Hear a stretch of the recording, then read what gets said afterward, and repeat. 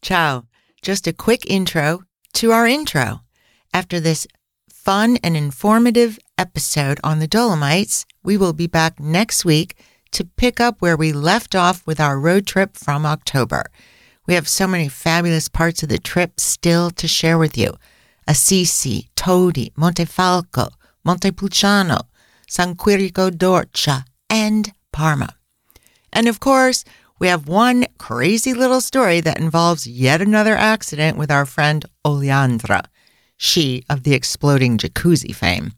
But this time, it involved a simple fall that resulted in a few broken bones. But she was on vacation, so it was nothing that a quick trip to the Farmacia couldn't fix. Va bene, let's go trekking in the Dolomites.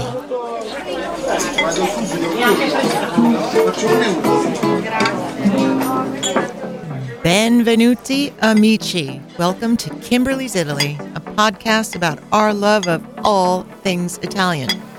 And I have failed to introduce myself for like the last 5 episodes, so... I know who you are. My name is Kimberly Holcomb, and I'm here with Il Favoloso e Famoso Tommaso. Buongiorno. Bravo. And today we have a friend with us who's going to share her recent trip through the Dolomiti. Presento Suma. Ciao, Suma. Ciao, Kim. Okay, so let me just say, Suma is a friend from way back with Tommaso. I think they did a regatta a gazillion years ago and then have done like 2 gazillion since. Where did you guys meet, literally? Somewhere on a dock with a cocktail. At one point, doing somewhere. In another country. In another, yes. They literally have been around the globe meeting up at regattas, and both have been in the sailing industry forever. And I was living full-time in New York City, would come home here on weekends, and Tommaso would always talk about, you really got to meet Suma now that we live here on this island, because that's where she lives.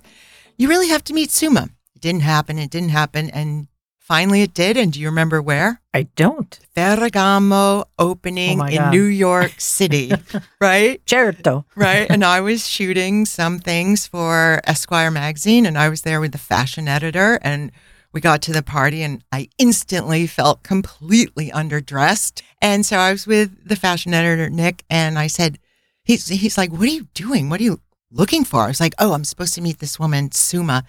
She's a sailor, so just be on the lookout for someone that looks like a sailor. He's like, what does that mean? I go, anything other than these like fashionistas here. Fancy clothes. But we were both dressed as well as we could be. And we met that night. And then I drove you back from New York to Jamestown. And again, we had only met the night before, spoke, 20 minutes or so because you went off to a bar to see your nephew play in his band. And so the next day we spent 5 hours in the car together, and it was like, all about Italy. Because Suma, long time, how long did you live in Lucca? Oh, Lucca, just 6 months. Oh. Yeah. Okay. But I lived in Rome before that. Okay. So she speaks Italian. She has worked with so many different Italian yachting companies and brands, and has been a prior resident of Bella Italia. Were you with Luna Rossa, the Italian syndicate? Not in the beginning. I worked a lot with Swan. Okay. When Ferragamo bought it. Purchased it. So and also with Rolex, sponsored all the top regattas. So yes, we were in and out of Italy for some of those. It's a hard life. It's hard. It sounds like you're never working. You're just drinking Aperol spritzes and traveling the world. No, I know. It sounds like if someone says you're sailing. Well, it's kind of hard at the end of the day, particularly when you're over a certain age and you're on a boat going through the Straits of Bonifacio. It's kind of beat up. All right. Exactly. Regardless, Suma has a long love affair and relationship with Italy. So she just went in September, correct? Yes. To the Dolomites. So she went with some friends who, did you collectively I did not plan this trip for them. You collectively all organized it yourselves? We did.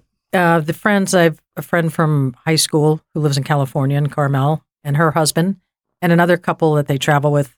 They were supposed to do a ski trip in the Dolomites, pre-COVID, just before COVID. So COVID derailed that. They had a credit sitting there for years. And finally last year they were like, you know what? We need to take care of this. Yeah. But it's not, let's do it in the summer and let's go hiking. And I just kind of glommed onto that trip. Why wouldn't you? Yeah. I was talking to a friend on the phone. She was out west and I'm like, what are you doing this winter? Oh, we're going on this trip in the fall to the Dolomites. And I said, oh my God, I'd always wanted to go there. Oh, you had never been? I hadn't been. Okay. I had been there in the winter to ski with some Italian friends, but this was summer, so completely different situation. And she said, why don't you come? So that's about as much as I need. And then I was signed up immediately. You said, what's your schedule look like? It's clear. The whole thing. When is the trip? Where are we going? Where do I need to be? Done. All right. So Suma has described her trip to me, but it sounded so fantastic that we wanted to have her over and do this little recording. So not to sound annoying or kind of textbook, but we're just going to ask you some questions because I think everyone would like to know how it works. Okay. So, all right. So I'm just going to ask you the type of questions that maybe our listeners would like to know. And the first one is that you came from the United States and you flew into Innsbruck, Austria, and then drove down. Was that drive da morire bellissimo? It was, and I should just say, we flew into Innsbruck. I flew in there because they were flying in. They were coming from California. There are other ways to get there, but I thought, let's just all stay on one page. And I was glad I did because I'd never been to Innsbruck, and it's a fantastic gateway to the Dolomites. Right. And actually, to be honest, I think most people either, let's say the Dolomites are their one destination for 10 days or something. They'll either fly into Milano or Venezia. And that is like a hassle to get out of each airport and go through all the big autostradas and finally work your way up. So I think Innsbruck going south is brilliant. Yeah, I flew from Boston to Munich and then an Air Dolomiti flight. Yeah, we just did that too. Very exciting, very picturesque. You're coming through the Alps and around mountain lakes, and it was fantastic. And then you land and you're in, downtown in 10 minutes. Right. My friends greeted me and said, we thought we'd wait for you. We've rented e-bikes to go on a tour of the city. That afternoon. Yeah. Fantastic. But I thought that's the old play through because, there's a little bit of a time change, but just keep going. So right. If it was a regular bike, forget it. I would have pulled over in a mile, but e-bike makes it work. And, before that, my bag didn't make it, so I didn't have all my clothes. But Innsbruck is like all these towns are, every other store is a outfitter or, right. outdoor store. I mean, we're not talking athleisure. I mean, like real, every hiking boot you could want, every pack, all I needed was shorts. But so if anybody's coming and they forget something or should I rent hiking poles? You can just buy them there. It's all there. And then did you ever get your bag? My bag did come. Okay. So they were, high marks and too. Met you in the middle of the Dolomiti somewhere? It came to the hotel that night. It came in on the next flight. So they were really on top of it. Okay. So you stayed there a day or two and then we had arranged as part of our overall package, so to speak, which was we had a company arrange our hotel accommodations, the refugio accommodations, and the transfers. And that was it. So no guide. They mapped a route. And so they had a guy in a nice Mercedes van pick us up. Mercedes. And he drove us, and I think it was about maybe an hour and a half, and it was spectacular. I mean, the weather was spectacular. It was September. It was sunny, probably 70 degrees Fahrenheit. Yes.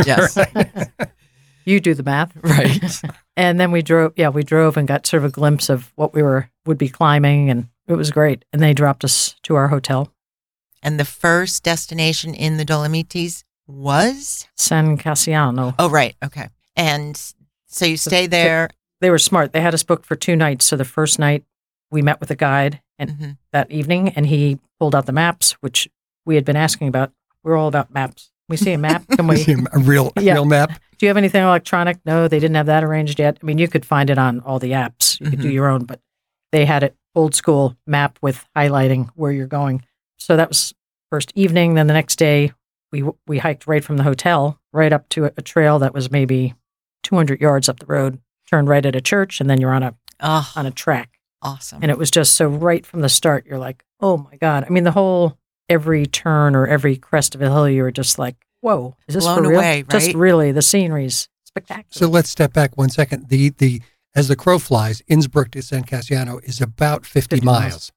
Yes. Was that a beautiful ride? Yeah, that I was saying that it was. That was in the Mercedes. Yeah, I know. But Yeah, no, it was incredible. I sat up front with the driver because I have some limited Italian. Most of them speak pretty good English because there's so many English people coming over. Mm-hmm. Right. Though I'll go on to it later, but that we didn't run into that many Americans. It was mostly German and Italians at that time of year. That's nice to mix things up. Yeah. It was, Speaking of, so it was warm, sunny, beautiful, but let's say on your first full day in San Cassiano on that hike, did you run across a lot of other hikers? because that one was sort of, I think they were warming us up, so it wasn't terribly, it was probably 7 miles, but it wasn't, the elevation game wasn't too much. It was kind of up and down. And then you get to your lunch destination, which was a convent, and Santa Croce, and you're feeling really good. And then you realize there's a lot of people here for lunch. And you realize that there's a lift that comes up from the town. So if someone in the group was feeling a little sluggish, no, I mean, if someone just go down. Yeah, if someone was in the group that wasn't hiking, there are places brilliant. where they could meet up with you. So, I'm asking because September all over Italy is now the most crowded. It used to be, obviously, July or August, but now September is the most crowded month of the year. So then everyone started pushing October. I was pushing November, and we were just in Italy in October. Firenze, wall-to-wall people, but we were there for a reason. But regardless, I just was curious as to how crowded it was with other tourists on the hikes in September. We were all surprised. It was not, it was busy, but not hordes of people. Okay. The refugios where we stayed in the mountains were full, but you have to book those a year out. So there's limited capacity. But had your friends actually booked those refugios last September in order to get them? Yeah, the company did. The company does. Oh, and then they just hold them for whomever then signs up for this. Exactly. Okay, excellent. That's good to know. And it's worth doing these companies because we did run into some Americans that were hiking. They were younger. They were doing a longer 10 or 14 day trek, and they booked everything themselves. And he said it was quite a process. He started September the year before, but then when you don't hear back because some of them only email. So if you don't hear back, you don't have it confirmed. You're trying to plan the next leg. Then you find out that, it's not confirmed. It's not available. So you have to reroute. So he said it took him till January, took him all fall to get set reservations. And then for him to take the trip 9 months later. Right. Wow. Okay. That's so he good just to assumed know. he was going to figure it out. But I really think the companies are worth the price. The price because it's not that expensive. And first of all, you don't have to hike with your backpack. Well, that was our option. We got a little confused. They said, we can transfer your bag. They always will transfer from the first hotel to the last, in our case, San Cassiano to Cortina. But the date when you're into the mountains and the refugios, you could be carrying all your gear for, it's only 2 or 3 days. So, okay. But somebody checked the box that said, sure, you can transfer our bags every night. Oh, so that's more expensive. A little more expensive. And it's kind of, and so I like that box. Yeah. That box is very good. If you're into carbon footprints, you would choose not to because when you see on the map where you're hiking on a road, but the Jeep road or the car road is way around. And first we got to a refugio one day and our bags weren't there. They went to the wrong refugio. But at that point you're like, who cares? Give me a bed. I've got my clothes. And a beer. Right. You're washing things in the bathrooms. Would there be the option that the company could transport from San Cassiano to Cortina the main things that you would want later, and you could just take a small day pack and just have a change of shirt? Or yes, yep. Okay, that's probably what I would do if I was doing it again, because then you'd have everything. You wouldn't have to rely on. Exactly. Just for those of us who are of a certain age in life, how would as am I? Yes. How would you rate your level of fitness? And were there any parts that were challenging? Was it all easy? I've been working out, so I'm in pretty good shape. My fear was that my friends were in better shape because they live in California and they hike year round. They'd set the pace. Right. But we had a route. So 2 things. They said when I talked to them early on, we have a route that they give us. We're going to walk however long it takes. We want to stop for a coffee, aperitivo, whatever. We're not rushing through this. We're not at that age where we're like, let's put on some miles. Right. We had a respectable pace and route, and we just wanted to be fun for everybody. But So- do these companies offer you different levels? Like here's for the 20-year-olds and here's for people that want to hike from sunrise to sunset. Well, this is the mystery because they didn't. There's They always never- a mystery in Italy. There was never like a checklist or a form like, how Oh. fit are you? Or Really? So on day 2, we're like, or day 1 actually, because it wasn't, they made it shorter. It was supposed to be 12 miles and it was 7, but it wasn't much of an altitude gain, so it was okay. And we said, we could have gone longer. What do you think they based this on? They probably looked at our age and just went, I mean, my friend's husband's 80. He's in great shape and he was always leading the pack.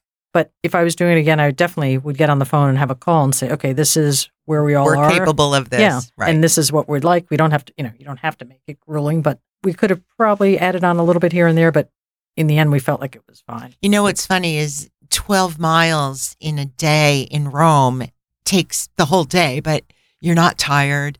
You're always taking things in. But when you say to the average person, oh, yeah, I walked 10, 12 miles in Rome yesterday, and they're like, what? But it happens. And when you're in the country, I feel from my very limited time of hiking in the mountains while I lived there when I was much younger, the same thing. You did 15, 18 miles a day and you didn't really feel exhausted or think it was that long because you were just visually taking in so much beauty and it just kept you motivated and energized. Exactly. The whole time it was like we're in Gobsmacked, right? a Heidi movie frame. We just come over a rise and go, you're kidding me. There's Right? cows over there with bells on that are tinkling. There's water rushing through a river and you're like, tell me this is real. And It was- the other thing I think is so amazing when you're in that environment is you look and you span, like you do the whole 360 degrees and you see nothing man-made except the path you're on and the occasional refugio. But Right. to stand on a peak, to come over a crest like that and see nothing man-made is so rewarding. Yeah, that was fantastic. As far as fitness with a group, I think there's something for everyone there. Mhm. So if you had a group that wanted a little less pace or, had an injury or something, there's some place you can walk where there isn't as much altitude gain or the terrain changes. I mean, the Dolomite rock is small and sharp and, we had hiking sticks. We all used them because your footing is a little shaky. sketchy. Yeah. So, but I told friends when I came back, who said, oh, I'm not in shape. I mean, you want to be in reasonable fitness, but you'll enjoy You can do it. Yeah. All right, let's move on to like my favorite personal subject in the montagne, rifugi. Tommaso has never been to a refugio. Okay, I've spoken about them so much, so I know you'll get there soon. But each and every one are different to me. The food is basically the same kind of mountain cuisine, a lot of polenta and beans and meat, good beer, heavy red wine. But tell us about your favorite rifugi. I'd have to say our favorite refugi was Refugio Fodora Vedla, which was about day 3.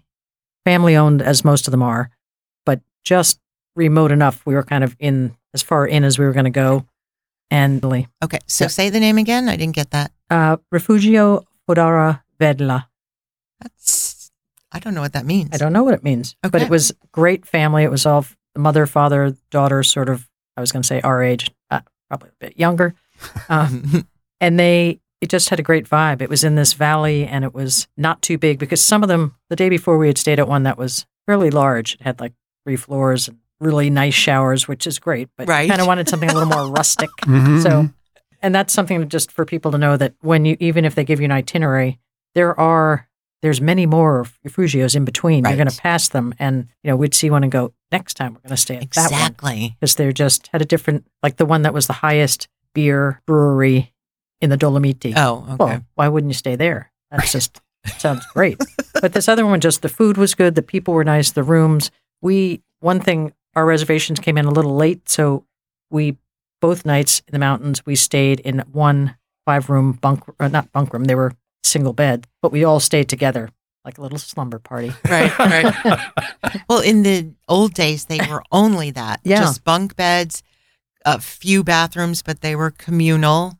And then a big, sloppy wood-worn restaurant that just slapped the polenta down. They were great, but that was fine in your 20s. I think it's a little nicer to have your own room, own bathroom. But this was fun. We were all in our in one room with a private bath, good. with our laundry hanging all over because every night you seem to be doing some laundry, and a nice dining room. But when we first got there and we arrived, we sat outside to have cerveza and a little bit of food. Birra. Cerveza, Spanish. It just very international here in Jamestown. Very international. So we sat outside and we were at an adjoining table to a group of Italian mountain bikers, and there's quite a few e-bikes now on these trails, but they mostly have their own trail, which would be like the Jeep road would be the e-bike, but sometimes the hiking ones you share for a while, so you have to just be aware of that. And these guys, it turned out one of them was like the national champion of Italy, another one owned a vineyard. I mean, in 10 minutes we were like fast friends, and they're inviting us to come to Sardinia and visit them there. I mean, people are just super friendly because you're all you have something in common. Sport. Exactly. Right. You're all hanging out and comparing notes. And the other thing is you're in these refugi that is not a 4 or 5 star hotel and everyone's dressed up. You either walked, hiked, or rode a bike to get there. So right there, that's a common denominator. Some version of sweat. You're all looking kind of shabby. Yeah, exactly. And then the larger refugio that you mentioned, would that have like 20 rooms? I mean, what's your idea of large? I think it probably had like 30 rooms. Yikes, that's too big, and in my opinion. Yeah, just didn't have, it was a little charm. More industrial. They're a lot of people pass through there. But the one with the brewery was like, you could see it. It was 200 yards away. So there are options. But again, it comes down to what you can book. You can book ahead of time. Right.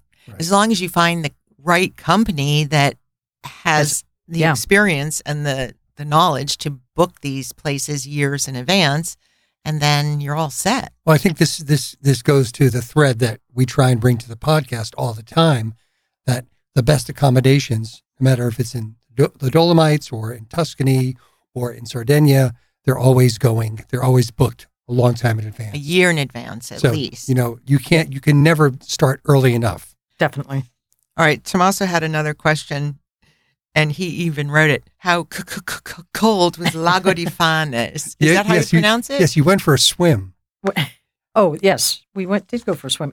The weather was surprisingly warm. It was... That's climate change. Yeah. The week before, it looked like rain, but that, I guess, passed through. So we had, just blue sky, big puffy clouds, no wind to speak of, and maybe 70 degrees Fahrenheit. In the morning, it would be 65, and you'd have a layer, and then in a mile, you'd be stripping down to your T-shirts. And then by the time we got to that lake, we'd gotten pretty warm. And so all my girlfriends, the guys, they were like, guys, I'll have a beer. We'll see you at the next refugio. And we just stripped down to our underwear and jumped in, and it was refreshing. It wasn't as cold as you would think. Okay. Yeah, it was pretty nice. And then you dried so quickly because it's so dry there. Right. That was quite nice. I thought a mountain lake, you'd be like, ugh. No, it wasn't too bad. There were quite a few Germans in, so that's worrying because you figure nothing stops them. Not to generalize, but. Well, I had a client, 2 different clients this summer who hiked through the Dolomites. One couple hiked for over a month. They hiked all over Italy, to be honest. They started in Sardinia, then they flew over to Puglia, worked their way up via car, Lago di Como area, then finally into the Dolomiti. It was a 3-month trip. And this is a side story, but the second to last day of their 3-month trip, she just was on a small path to get to the new hike of the day. She just happened to look to the side, didn't pay attention, boom, broke her ankle in so many places. So they had to, she ended up in a cast, and then they had to go back to Venezia to fly home. And she's like smiling, taking selfies with the doctor because at least it was the end of the trip. Yeah. But they loved the Dolomiti. And I had this other man who hiked by himself for about 10 days, all through Val Gardena, everywhere. The pictures are amazing with no one in them. And all we had read about prior to going was how crowded it is. For example, at that famous Lago di Brais, I'm not quite sure how you pronounce that. It's so picturesque that everyone goes there, just like all over Italy with these Instagram influencers that literally wait in line to take a picture of, we were in Pisa recently, literally people waiting in line, all dressed up, false eyelashes on and everything, to take a picture of them like kissing the Leaning Tower of Pisa at the right angle. So this Lago di Brais, this client, Keith, he wanted so much to go see it, but we had read you have to park by 6 a.m. or you'll never get there. He did it. He took a picture. No one there. And all of his hikes, he started really early. He's one of those kind of guys. And he just had the most amazing time. And if you know where to go, just stay off, as tacky as this sounds right now, stay off the beaten path. It worked perfectly for both these clients. And yours sounds like you weren't waiting in line to get over a difficult part. Not that many people. Yeah, no, I think that was one of the most surprising things, is that pretty much everywhere we went, if you just sort of plan, I mean, in the mountains, we just were on trails that weren't as crowded. Right. We saw one backroads group with about, I don't know, a dozen people and a couple of guides, one on each end. But usually it was groups of 2 to 4, I was 6, going to ask that. Smaller groups. Okay. How did those people in the group of 12 look? Happy? Because you couldn't not be happy there. But right. I mean, it just reinforced to us. We're like, we've got a map. It's so well marked. You think when you first see your itinerary, you say, oh, we're starting here and then we've got to go 4 miles to the refugio. Well, there's 2 others in between. And of course, we took full advantage. We're like, who needs a coffee? Okay, let's stop. And then it was like, oh, afternoon. Must be time for aperitivo. And carry on hiking. Yeah. And you're just burning calories. So, right. It's a win-win situation. Exactly. All right, let me ask you this. Did you have cellular coverage all over? Like, if you didn't have a paper map, could you rely on Google Maps? Or did you not even try? No, some of us we were trying 2 different hiking apps. Gaia is one and All Trails someone had. Right. But they were in and out and none of us were really versed on them. So we got a couple of legs that we were able to map. We were curious because the itinerary we got, weren't sure. The way it was written out, they would write, here's your mileage and this is how long it should take. And then they'd say, oh, and there's an add-on. There's a section here if you want to do a little more. We weren't sure if the time was cumulative or extra. So it was a work in progress through the whole thing. Not that it mattered. But from All Trails, you can download your map. Right, yeah. so that you don't need the coverage. Oh, yes, okay. You can download it and then it just tracks you. Okay. But how freeing it is to not be looking at your phone, especially when you're in a place so stunning. And that was the whole point of wanting the paper maps, because all you had your phone for was photos. Right. Which was nice. Yeah, the whole idea of looking at your phone to follow a map. Right. There's signposts all over, so you really... Oh, there are? Yeah, and there's rocks that are painted with the color of your trail, and it's very well marked. Wow. I was going to say it would be hard to get lost, but I don't want to say that. No, someone will find a way. All right, so what Tom has written down here, because he's very interested in this entire concept, and we're going to maybe do it sooner than we were otherwise planning. He asked, what did you learn about Italy that you didn't already know from being up in the Dolomites? Because you've been there so many times. To Italy, but not the Dolomites. And that part, I should have mentioned earlier that the, it's the Ladine culture up there. Mm-hmm. So the northern, I guess it's a South Tyrol, but it's that part of the Dolomites. It's a different culture. It's a mixture of a little bit of Austrian, German in the culture and the food and the people. And the dialect. Yeah, the dialect, completely different. Right. The very first Germanic sounding. Yeah. First night at our hotel, the couple that ran it were Ladine. They're from, and one of our drivers was Ladine. So we got a little bit of download on that. But they were great because the second night, when everybody who was there, staying there, seemed to be hikers, they did like a aperitivo. And they had some food, typical food, and they made spritzes, fine. And then they had these 2 guys that they brought in who played music. And it was kind of supposed to join in, like they go, here you go, here's some spoons, start playing. Oh, geez. And it was great because, those are in the sailing world. The Americans are the worst at that, impromptu. Oh, we're horrible. The French, if anyone asks us to sing a song, like in an Irish pub, we're like, just like impromptu, you're like, oh, I couldn't do that. So the Germans jumped in and fun. Some girl was stomping something with cymbals and, really into it. And he gave me the spoons. I'm like, I'm going for it. I got to hold up my country. So it was And it was just, it was a real icebreaker. And then they came around and they were in typical Ladine costume. Mm-hmm. And they just went over and greeted each guest. And there's probably How awesome. 40 people there. And it was just a really nice kind of intro into that culture, and which is very welcoming and very friendly. I don't think people realize, the differences in cultures in Italy. It's one country, but the dialects in America, we have different areas, different accents, but we don't have different languages. I was reading about Trieste the other day, and there's a completely different culture there, complete different dialect. It's part Venetian, part Slovenian, part something else. It's all a mixture right in there. Probably the same where you were. Yep. That part was fascinating to us. Clearly, it's much different than, certainly being in Florence or further south. All right, tell us about the cuisine. Yeah, let's get back to the food. Which was, again, you wanted like heavy, Germanic, right. Austrian, a lot of cingale, boar, with polenta. He ate a lot of so much polenta. of that last month. It was faschifo. I didn't think there were any boar left after I got out of the room. That was only the second time I've had it because it's pretty strong. It's pretty intense. But it was good. And then sauerbraten and sausages and, trying to think of some light things that we ate. Nothing but polenta. Be really happy. I would be really happy to be in the open air the next day. That's for sure. Yeah. Some root vegetables, no salads. That was no. Someone in our group would say, "Do you have a ensalada?" And they're like, "Really, Kim? What are you going to do there?" I know. I had a hard time just in Florence and Tuscany for 10 days that we were there. Even what am I saying?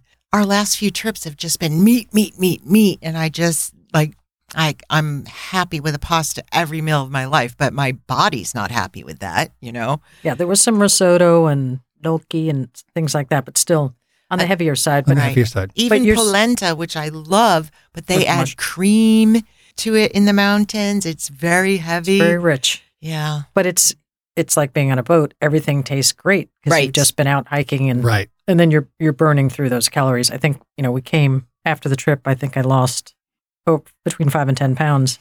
All right, we'll go for 2 months. Yeah. You can't prorate the weight. Right. All right. So finally, I know that you were just there in September, but from what you heard from anyone else, do you think that is the best time to go, or did you hear otherwise?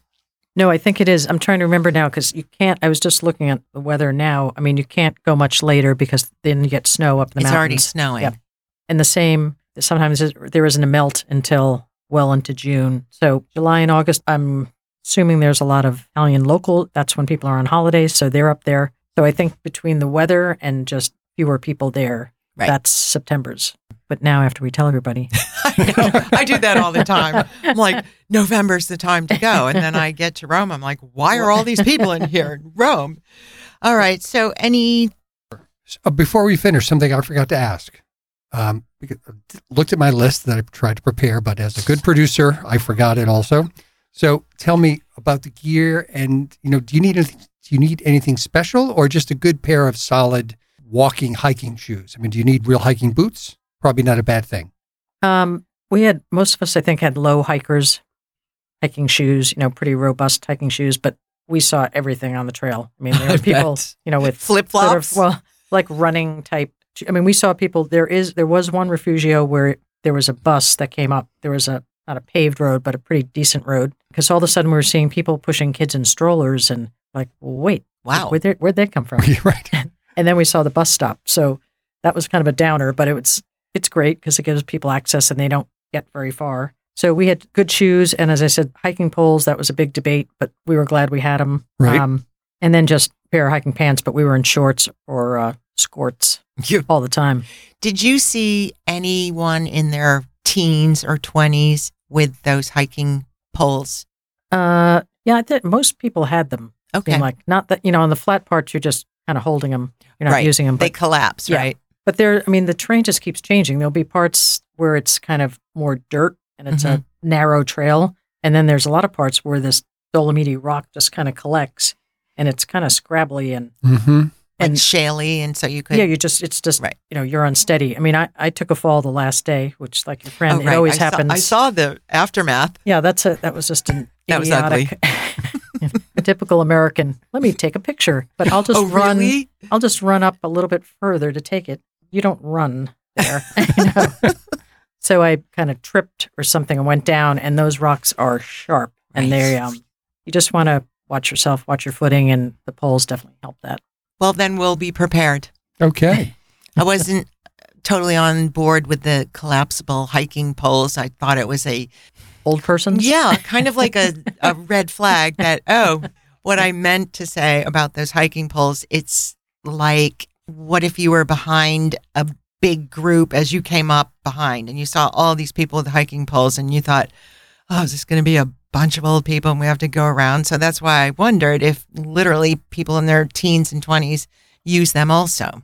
We didn't see, probably because it was September and a lot of them were back in school. Oh. Right. That was school started the day we got there. That's another good perfect. idea. Exactly. Okay. What was that date? September? Somewhere in like the 10th or something. So early to mid. Excellent. All right. Any last thoughts or any wonderful things you can sort of end up with here?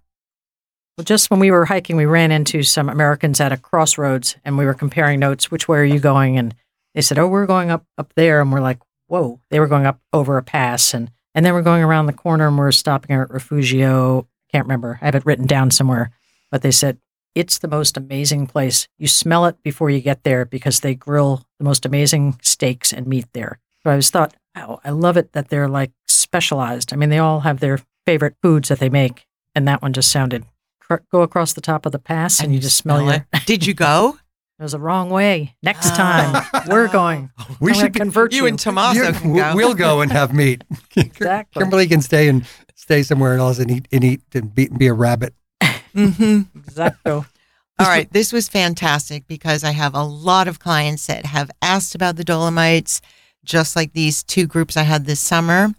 And I think it's becoming more and more popular. But at the same time, the Dolomites all of a sudden has this massive influx of super contemporary, super hipster, really cool chalets, hotels. And they have like the cantilevered glass pool and, you know, it's €800-900 a night. They're just over the top groovy.